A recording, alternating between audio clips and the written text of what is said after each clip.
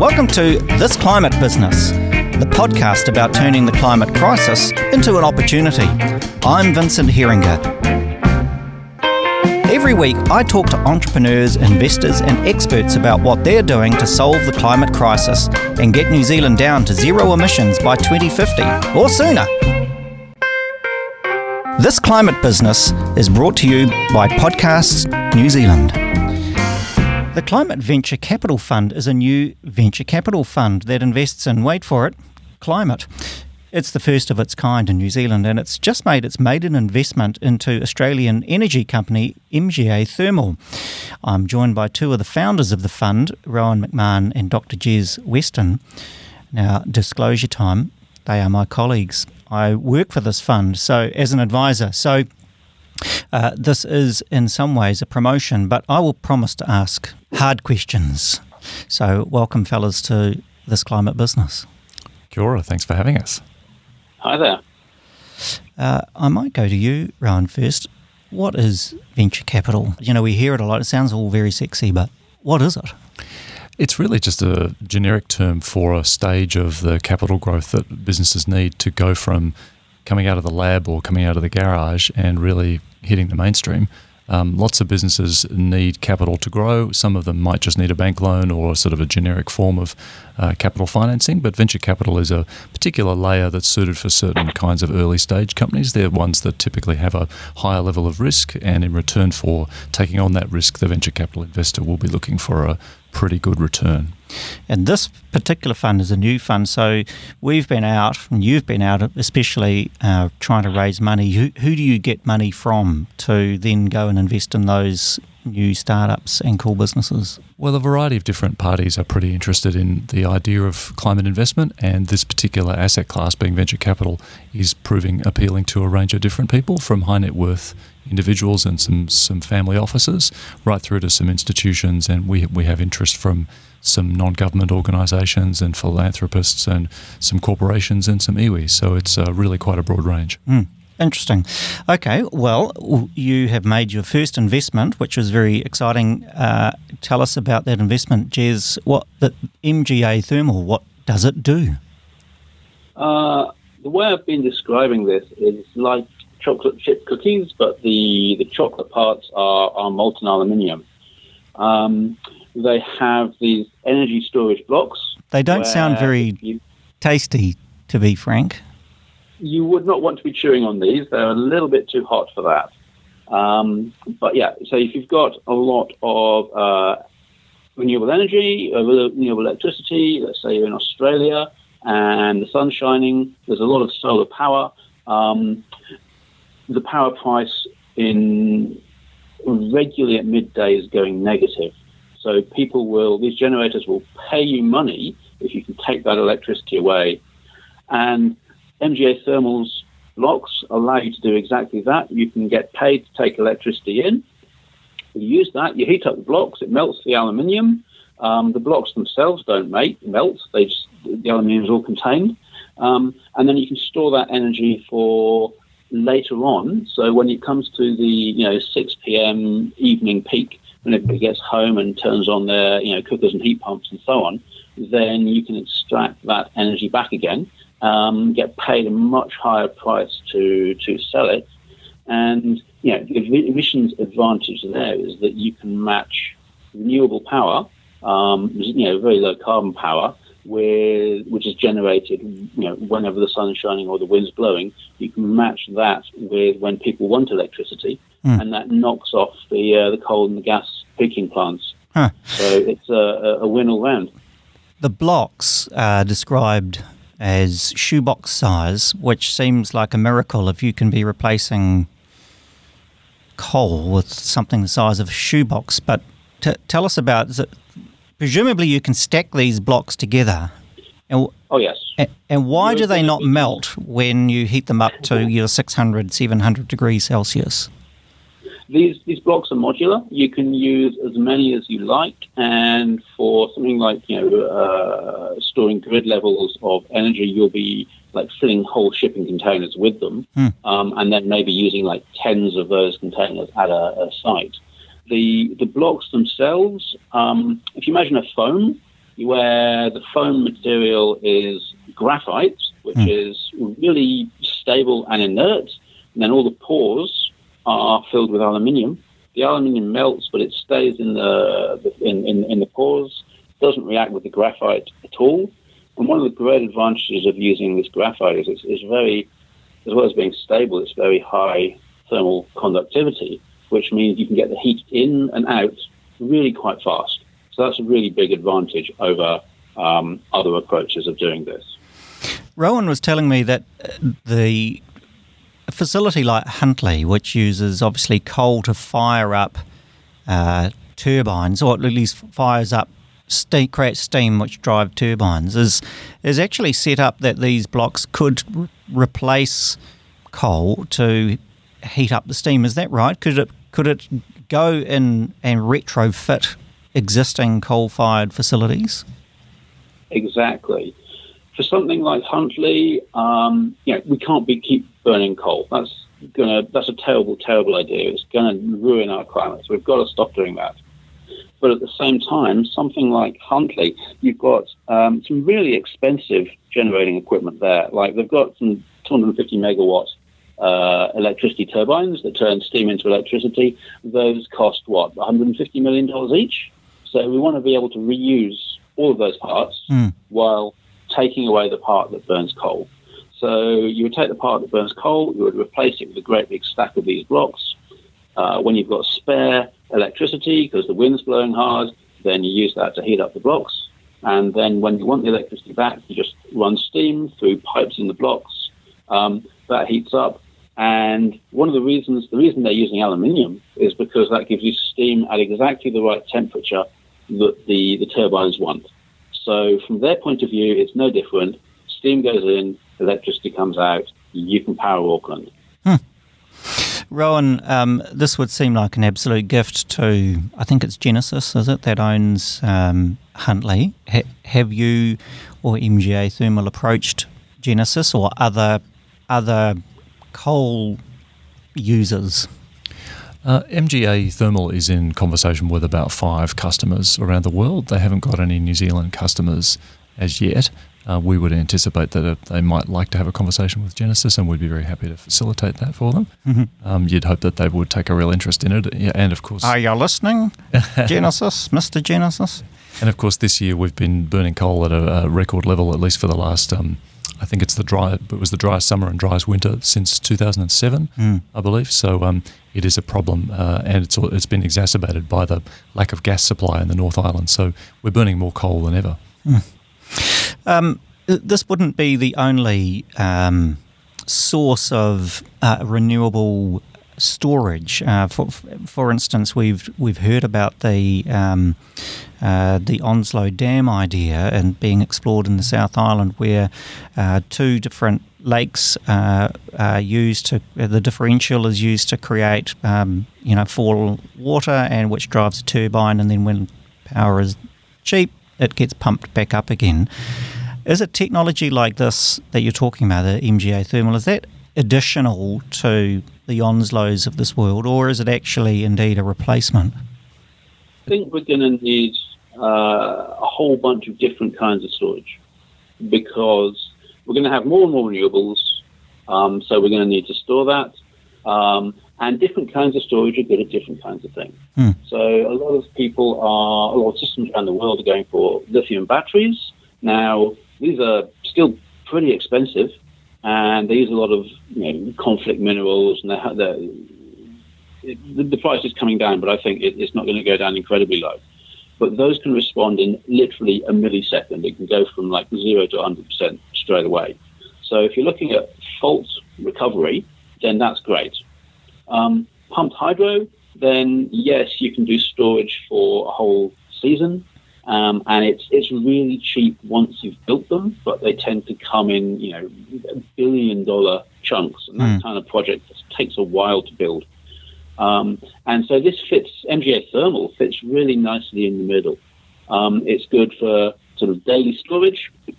You can turn it on in sort of 15 minutes or so that's a good fit with planned or expected, peaks in power. It's very cheap. It's as far as we can tell, it's going to be very durable and reliable. And it does become a question, though, for what kind of storage is really going to work for New Zealand. Like I said, we'll see some batteries. Whether we'll ever get around to building Lake Onslow, I mean, that's a 10, 15-year project. And in that time, we could also just build a lot of solar and a lot of wind, overbuild the wind, and then use this for storage. That might be a cheaper solution overall. It's worth exploring that. It seems that the answer to addressing climate change is never one thing, Rowan. It's a whole multitude of things. Is that what the fund is about, or is it really focused on breakthrough technologies? I'm not a believer in magic solutions, and the problem with the fossil fuel economy is that the emissions are in every industry, in virtually every product that we buy, and therefore to decarbonise, we need to change virtually everything about everything. So to some extent, I hope that our fund can help to invest in a range of different technologies that can play a role in those different emission categories. But there are a few common themes.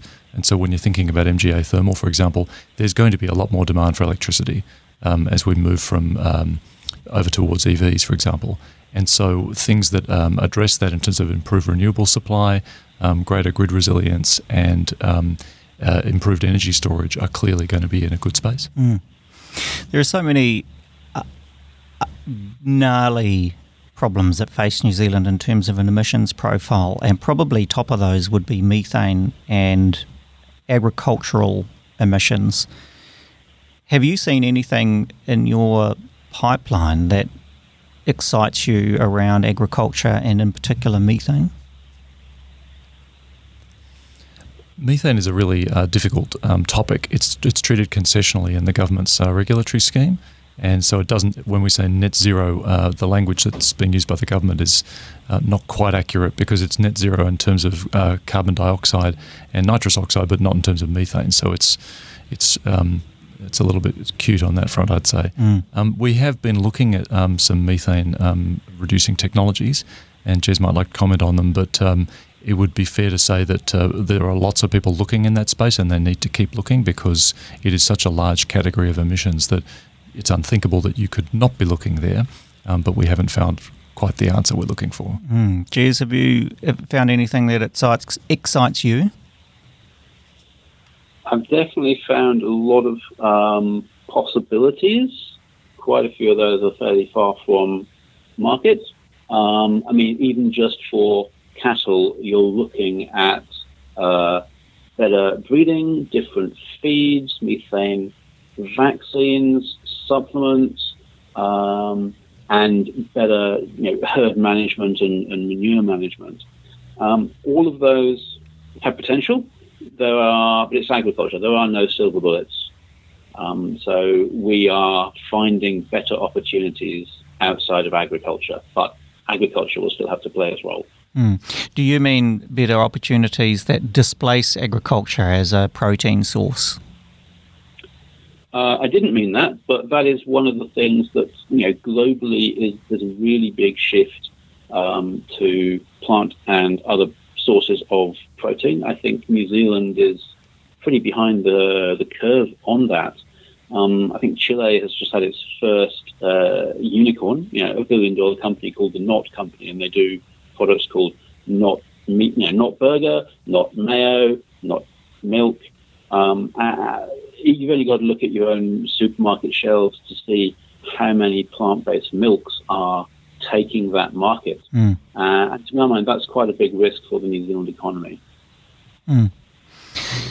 Tell me about the fund itself. You have structured it in quite an interesting way. There's an expectation of a return, like a typical venture capital return, which would be 20% return on investment would be the expectation? That's roughly the expectation, yeah. Yeah. And you come from a trusted place from the Punakaiki Fund, which is a technology fund that has more or less returned a similar kind of profile. But there's a second aspect to this fund, isn't there, which is about emissions reduction. Tell me about that. Absolutely. Every investment that the Climate Venture Capital Fund makes will have a provable case for emissions reduction. So one of two things will happen with each firm. Some of them may fail, because that does happen with venture capital, and you are talking about taking risks in order to get great returns. And if that's the case, then you end up with a pretty lousy investment and a pretty lousy result for emissions, but at least you haven't made the picture worse. Obviously, the more positive story that we're looking for is a positive result in terms of the commercial return, because the business has been successful, and that there would, secondly, be a pretty tight causal linkage from that business success to emissions reduction. It doesn't necessarily have to be a direct link. We will see lots of substitution effects in the economy. For example, if someone were to make a great use of MGA Thermal's blocks, and that person is not a coal-fired gas power station, but happens to put a coal-fired power station out of business, that wouldn't be no particular skin off our nose, if you like. We would have that provable emissions reduction result. So it is an unusual fund in that we have got that very tight linkage, and we hope that that's appealing to investors, because there is a level of greenwashing in some funds and investments that are out there in the market, and people should be, in my opinion, voting with their feet and with their dollars towards actual climate action. Jez, you're a scientist yourself. How do you how is the fund going to maintain its integrity around this ambition for emissions reduction? Well, we've been very public about what we're trying to achieve here. Our investors will hold us to that, and we have put in place a climate impact committee, which is 5 very, very smart people, and they have the right to veto any of our investments. If they don't think the carbon impact is good enough, they can say no. And they also help us help the companies we invest in understand their carbon impacts, put in place reporting frameworks and targets and so on. So we are putting some real heft behind what we're trying to achieve here. So that's remarkable. You're saying that even if you find a company that you like, it meets your criteria for financial return, you think it's going to have an emissions impact, and they don't like it, they can actually veto your decision. Absolutely, yeah. We need, you need people to say to you, look, here are your stated principles. How are you living up to them? And we do that ourselves, but we also make sure that other people can hold us to that. So in that sense, it's almost an impact fund, but still has that aspect of commercial return. If you do choose to invest with the Climate Venture Capital Fund, you can feel very confident that emissions reductions is absolutely at the core of what we're doing. Why did you go for venture capital? You could have gone with an impact fund, and we're kind of familiar with impact funds. We had John Berry on the show not so long ago telling us about his success in impact and also in ethical investing. Why did you set yourself also the bar of having to have a financial return? My belief personally is that there's more capital available by doing that, and that's going to give us more impact, if you like. Mm-hmm. There are other funds out there that are doing concessional return in return for that impact, and we would see ourselves as being good partners for those sorts of funds. A lot of what's going to be needed to address climate change is actually layers of capital. It's not that there's any one form of capital that's going to solve the problem. Each part of the capital structure of the marketplace is going to have a role to play, from green bonds to equity and over into the private asset classes. For example, as venture capital firms get larger, they'll become attractive to private equity, which is not our skill set. So I guess it's a long way of answering your question, but essentially we've chosen to do the thing that we think we're good at. Mm. Why has this taken so long? Because it seems to me that New Zealand is a laggard in this regard. I see a lot of coverage of green investment internationally. I see venture capital funds flourishing, particularly in the States, around sustainability and climate and tech in particular. What's held New Zealand back? And I've seen the struggle that you guys have had in in raising this money. It's hard yakka. What's the problem? Not your problem, New Zealand's problem. A lot of people in industries here have said that dealing with climate change is too hard, and they've really pushed that line. And that's been quite a effective argument in delaying action. And now we've got to the point where that action really is urgent. It's very clear that we've got to get on with it. We are, I think, the first people to get going. We know there's plenty of other investors, plenty of other VCs who are considering this, and frankly, we would welcome that shift. To my mind, the climate investment is a specific thing right now, but that's going to rapidly change because the entire economy has to shift. The entire economy has to transition to a zero carbon economy for the 21st century. And that means that all of investment has to shift too. So we look forward to everybody else catching up with us. You talk about, there's a great line on the website and in your deck, you wrote, this is the most predictable revolution. What's predictable about it, Ron? Well, what's predictable about it is that the consequences of not getting this right are pretty horrendous. And so there is a shift that's already pretty strongly evident through government action, through businesses, through public sentiment, including our young people, our climate strikers, who want to see us get on with this. And because we have ridden the emissions curve up for so long and so far, now the action to decarbonise, to reduce emissions, has to be disproportionately steep. The curve going up was too steep and too long, and now it's like a roller coaster. It has to go down the other way.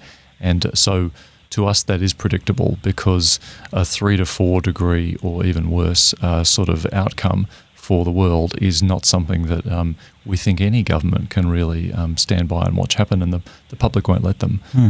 We're about to see, starting from next Monday, the initial releases of the Assessment Report 6 for the IPCC, and that's leading into the COP26 process at the end of the year. So the next level of kind of government-to-government consideration of the implications of climate's about to kind of become public, and there's every indication that the story is getting worse before it gets better, and that's just going to make things more urgent. Jez, what's your own journey into this? Like Rowan, you had a successful career as a scientist and as an analyst. I think you work in your day job, you work advising government. Why did you choose to throw in your lot into this sort of high-risk, hard work, long journey into venture capital? To me, it's the best opportunity to use the skills that I've got and really deliver a difference at scale. I spent quite a long time working for the Royal Society of New Zealand, organising advice from scientists to the government about climate change. We did work on sea level rise, ocean acidification, geoengineering, all sorts. And you can only spend so long writing reports saying someone should do something before you actually suddenly realise, actually, you are that person. You should get on with it. So that's why I'm here. I think it's probably similar for me, really. You know, sometimes you're on the balcony looking at the dance floor and you realise that you need to be on the dance floor. This is something that we have a responsibility to do something about, but also a fantastic opportunity to realise if we do so. And there's kind of dual ambition here, isn't there? That you think you can make a buck as well as get the world back on track with this transition into a low emissions economy. Can you serve two masters? I think you can in this case because they're effectively one master. You're basically trying to build great businesses, and if you do that, you know that the people you're investing with are going to achieve that emissions reduction result. You know, I'm not grand enough to claim that we'll have a massive impact with this because there is so much to be done by so many people around the world. But if we were to create or to help to create, you know, a few exportable technologies that had real potential, companies like MGA Thermal, I think that would be a great result. I'm actually going to go beyond that and say I think that we can serve three masters. There's the financial returns, there's the impact upon emissions, but also just some of these technologies are just really interesting technologies. And I think, you know, MGA Thermal, I have very rarely come across a technology with so much potential that I'm kind of annoyed I didn't think of that one myself. It's a really great idea, and there's a few of the other ideas that we're looking at that are based on these great technologies, and I really want to see those have an impact in the world. How hopeful, Rowan, you just mentioned exportable technologies, and the focus of this fund is Australasia. Do you see New Zealand producing exportable climate tech? I would really like us to do so. Most countries have got similar sorts of emissions problems. Everyone's got a transport problem, for example. We're a bit overweight in agriculture here due to the nature of our economy, but every country's got some agricultural emissions, and everyone's got stationary energy issues, the types of things that MGA Thermal is helping to solve. Everyone's got process heat or manufacturing and waste and so forth. So, if we could develop that would be great. And, you've seen through the last decade or so that New Zealand has really upped its game in terms of the ICT sector, and venture has played a really important role in supporting that growth. Why not make sure that we do climate tech next? Interesting. So you've got a long list. I believe there's a list of 100 or so companies or projects that interest you. Are you able to give us a little tease us with what else might be out there that excites you? I think you should do that, Jez. What's the most exciting one for you? Oh, there's some really interesting ones in transport that I can't really talk about. Oh. Yeah, there's none that I'm going to put a name to. But for instance, right now we have Creative HQ in Wellington running the Climate Response Accelerator. There's 8 really interesting companies going through that right now. We are definitely interested in a few of those because we think they've got potential. Some of those are energy, some of those are consumer goods, some of those are the kind of apps that can help make better use of infrastructure and so on that we've got right now. Look, as I say, this climate affects every part of the economy, and every part of the economy will need to transition, which means there's opportunities all the way across in every industry that's out there. You're not going to answer that question, are you, Ron? You can't be drawn. It's a long list, it really is, and it is in every category. So I would say that most of them are in New Zealand. There's a few in Australia. I feel like it would not be hard to make a longer list if we wanted a longer list. We probably have more to look at than we have time and capacity to deal with right now, which is a good problem to have. But we would like to deal with that issue of capacity by taking on some more funding that would allow us to address more of these.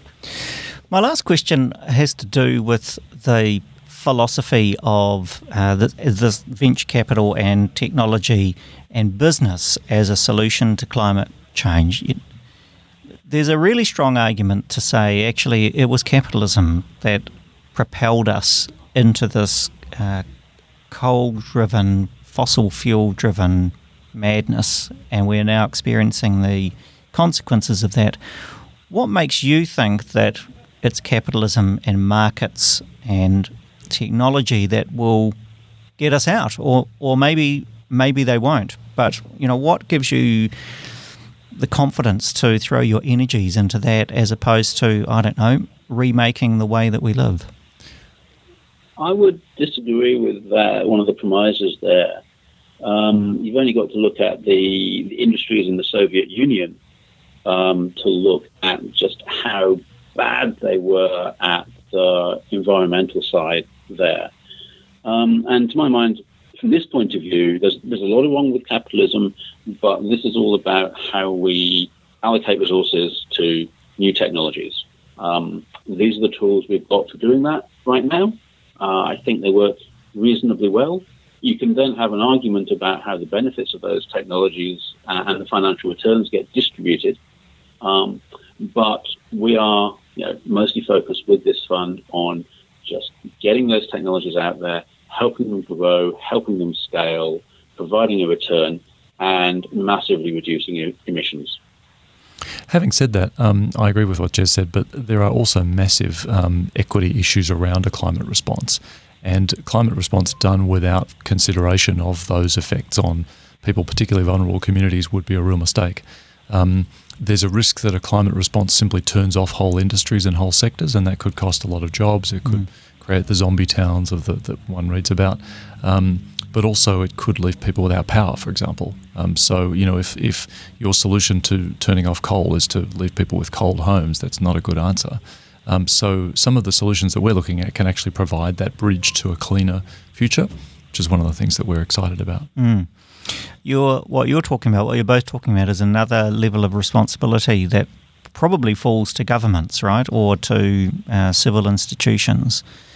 Well, yes, but I think it falls to businesses as well. I mean, if you look at the Sustainable Development Goals, we're all about climate action, which is SDG number 13. But if you are taking a true sort of ESG viewpoint, the sort of thing that John Berry would recommend to you, you don't get to opt out of the other 16 Sustainable Development Goals. And if you have cross impacts on those, then you should be weighing those up as part of your business decisions. And again, we'd expect our Climate Impact Committee to help us to hold us to account on some of those sorts of things, whether it's impacts on biodiversity, impacts on water quality, impacts on inequality in the economy, things like that. The wholesale commitment to fossil fuels seemed logical at the time. It is the carbon is a terrific what are they? What's at the heart of a fossil fuel is a hydrocarbon. Is a hydrocarbon. Thank you. Is a powerful energy source. There were unintended consequences. Do you anticipate unintended consequences from this shift to a low emissions economy? And are there mitigations that you think need to be done? I certainly think there are going to be both intended consequences and unintended consequences, and well-designed projects will be putting effort into the planning process to make sure that those consequences are thought about. So, for example, in the battery space and in the renewable energy space, people are thinking very actively now about how they make sure that those products that they are bringing to market actually have a good use at the end of their lifespan, or a second life, if you like. If you take the example of the MGA thermal composite blocks, they're entirely recyclable at the end of their life, and they have a 30-year life, which is a very generous lifespan. So that's a good example of something where that future-proofing has been thought about. Jez?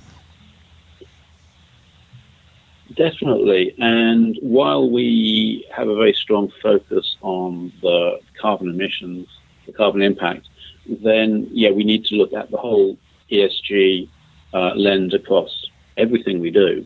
One of the questions that came up when we were looking at MGA is that supply chain risk.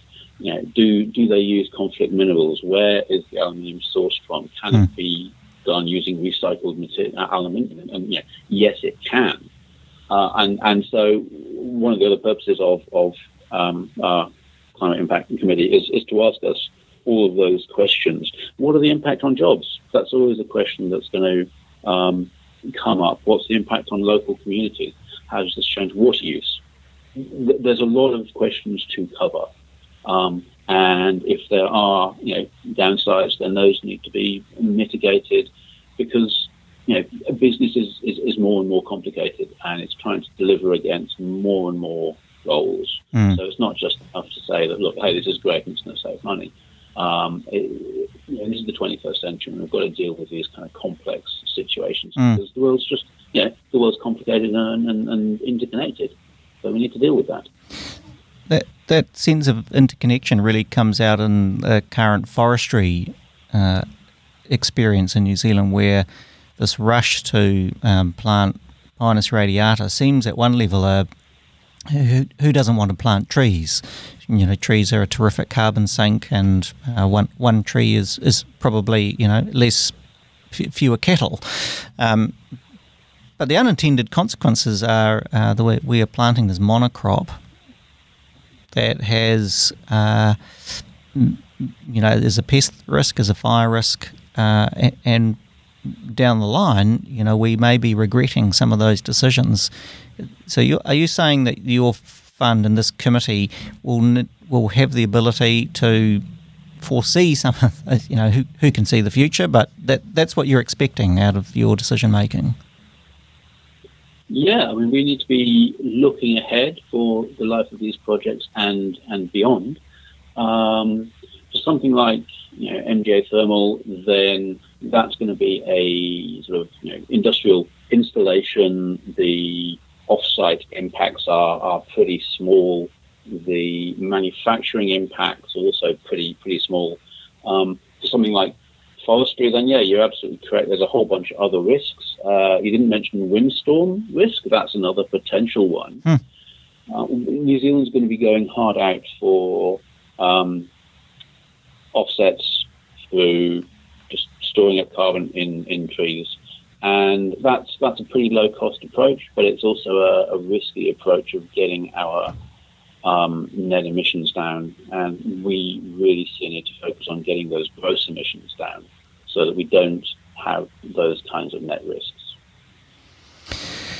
If people want to get involved in the fund, can they?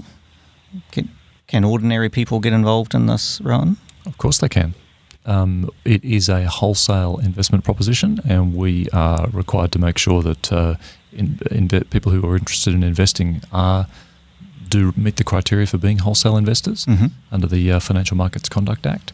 And so there is a minimum investment, and people need to tick some boxes that they are of that size or sophistication where they can cope with that. So it's a little bit different from Punakaiki Fund, which has a regular retail offer and a much lower price of entry, if you like. But having said that, we're very open to those conversations. Fantastic. And so how do they get hold of you? I think they should hit us up on our website in the first instance. Which I think I wrote it. I should know. Is it Climate Venture Capital Fund? I think it's climatevcfund.com. Oh, there you go. Excellent. Well, Rowan McMahon and Dr. Jez Weston, great having you on the show. All the best with the fund. Another investment coming up soon. Who knows? We hope. But thanks for joining us on the show. Thanks very much. It's fun to be along. Great, guys. Awesome. Do we pass? Thank you. Okay, cheers. Yeah, you did very well. I really enjoyed that, and no prep, so a few curly ones. That's a really fascinating question about the capitalism thing, because we could riff on that for ages. But you look at the level of government investment that goes into addressing climate change, like mitigating. That's going to be a shit ton of money. So do you call that socialism because it's the government? Right. On the other side, if they don't put that money in, then you end up spending an even bigger shit on adaptation. Right. Do you call that socialism as well? So it's a really interesting situation. We're all in this together, it seems. Yeah, I get asked that so many times by friends in Wellington, and my general answer, which I didn't go for this time, would be that, look, if there was a credible way of getting back to the kind of taxation levels we had in the 30 glorious years from the 1950s to the 70s, that's when living standards increased massively, more than ever. We had free healthcare, we had free education, and America could afford to go to the moon. If there was a political way of raising taxes that much, I would be all for it. But there isn't, so I'm doing this instead. And, when you think about it as a capitalist type of problem, they taught us that the externalities were free. That was in the first economics class pretty much. And so if they had got that assumption right, this wouldn't be a problem. You know what I mean? Like we basically just said, coal, I burn it and nothing happens. But we've known since 1896 that something was happening. And so we've had over a century to sort of work out that this is a cost that we're all going to be bearing. The tragedy of the commons. Yeah. But also just the tragedy of the missed assumption. I mean, there is a cost. It's a tangible cost that you get when you've been free riding on this system. So, it's difficult because it crosses international boundaries and so on. But the coal's not free. That amazing hydrocarbon is not as cheap as it appears, and we're now paying the backside of the bill. Yeah. And it's going to be expensive. Yeah. Good. All right. Thanks, chaps. Thanks, Jez. I'm going to hang up. So it's goodbye from him. All right, I have to run off. So yes, thanks very much. Thanks a lot. It will be in touch. Okay. Bye. Cheers. Thanks, Jez. Bye. Thanks for listening to This Climate Business. I hope you enjoyed the program. There are more episodes as well as notes and blogs on our website, thisclimatebusiness.com. I'm Vincent Heringer, and if you know someone who deserves to be interviewed on our show, email me, vincent@thisclimatebusiness.com, or find me on Twitter, vheringer. That's 2 E's, 1 R. Meanwhile, I'll be back same time next week. E noho rā.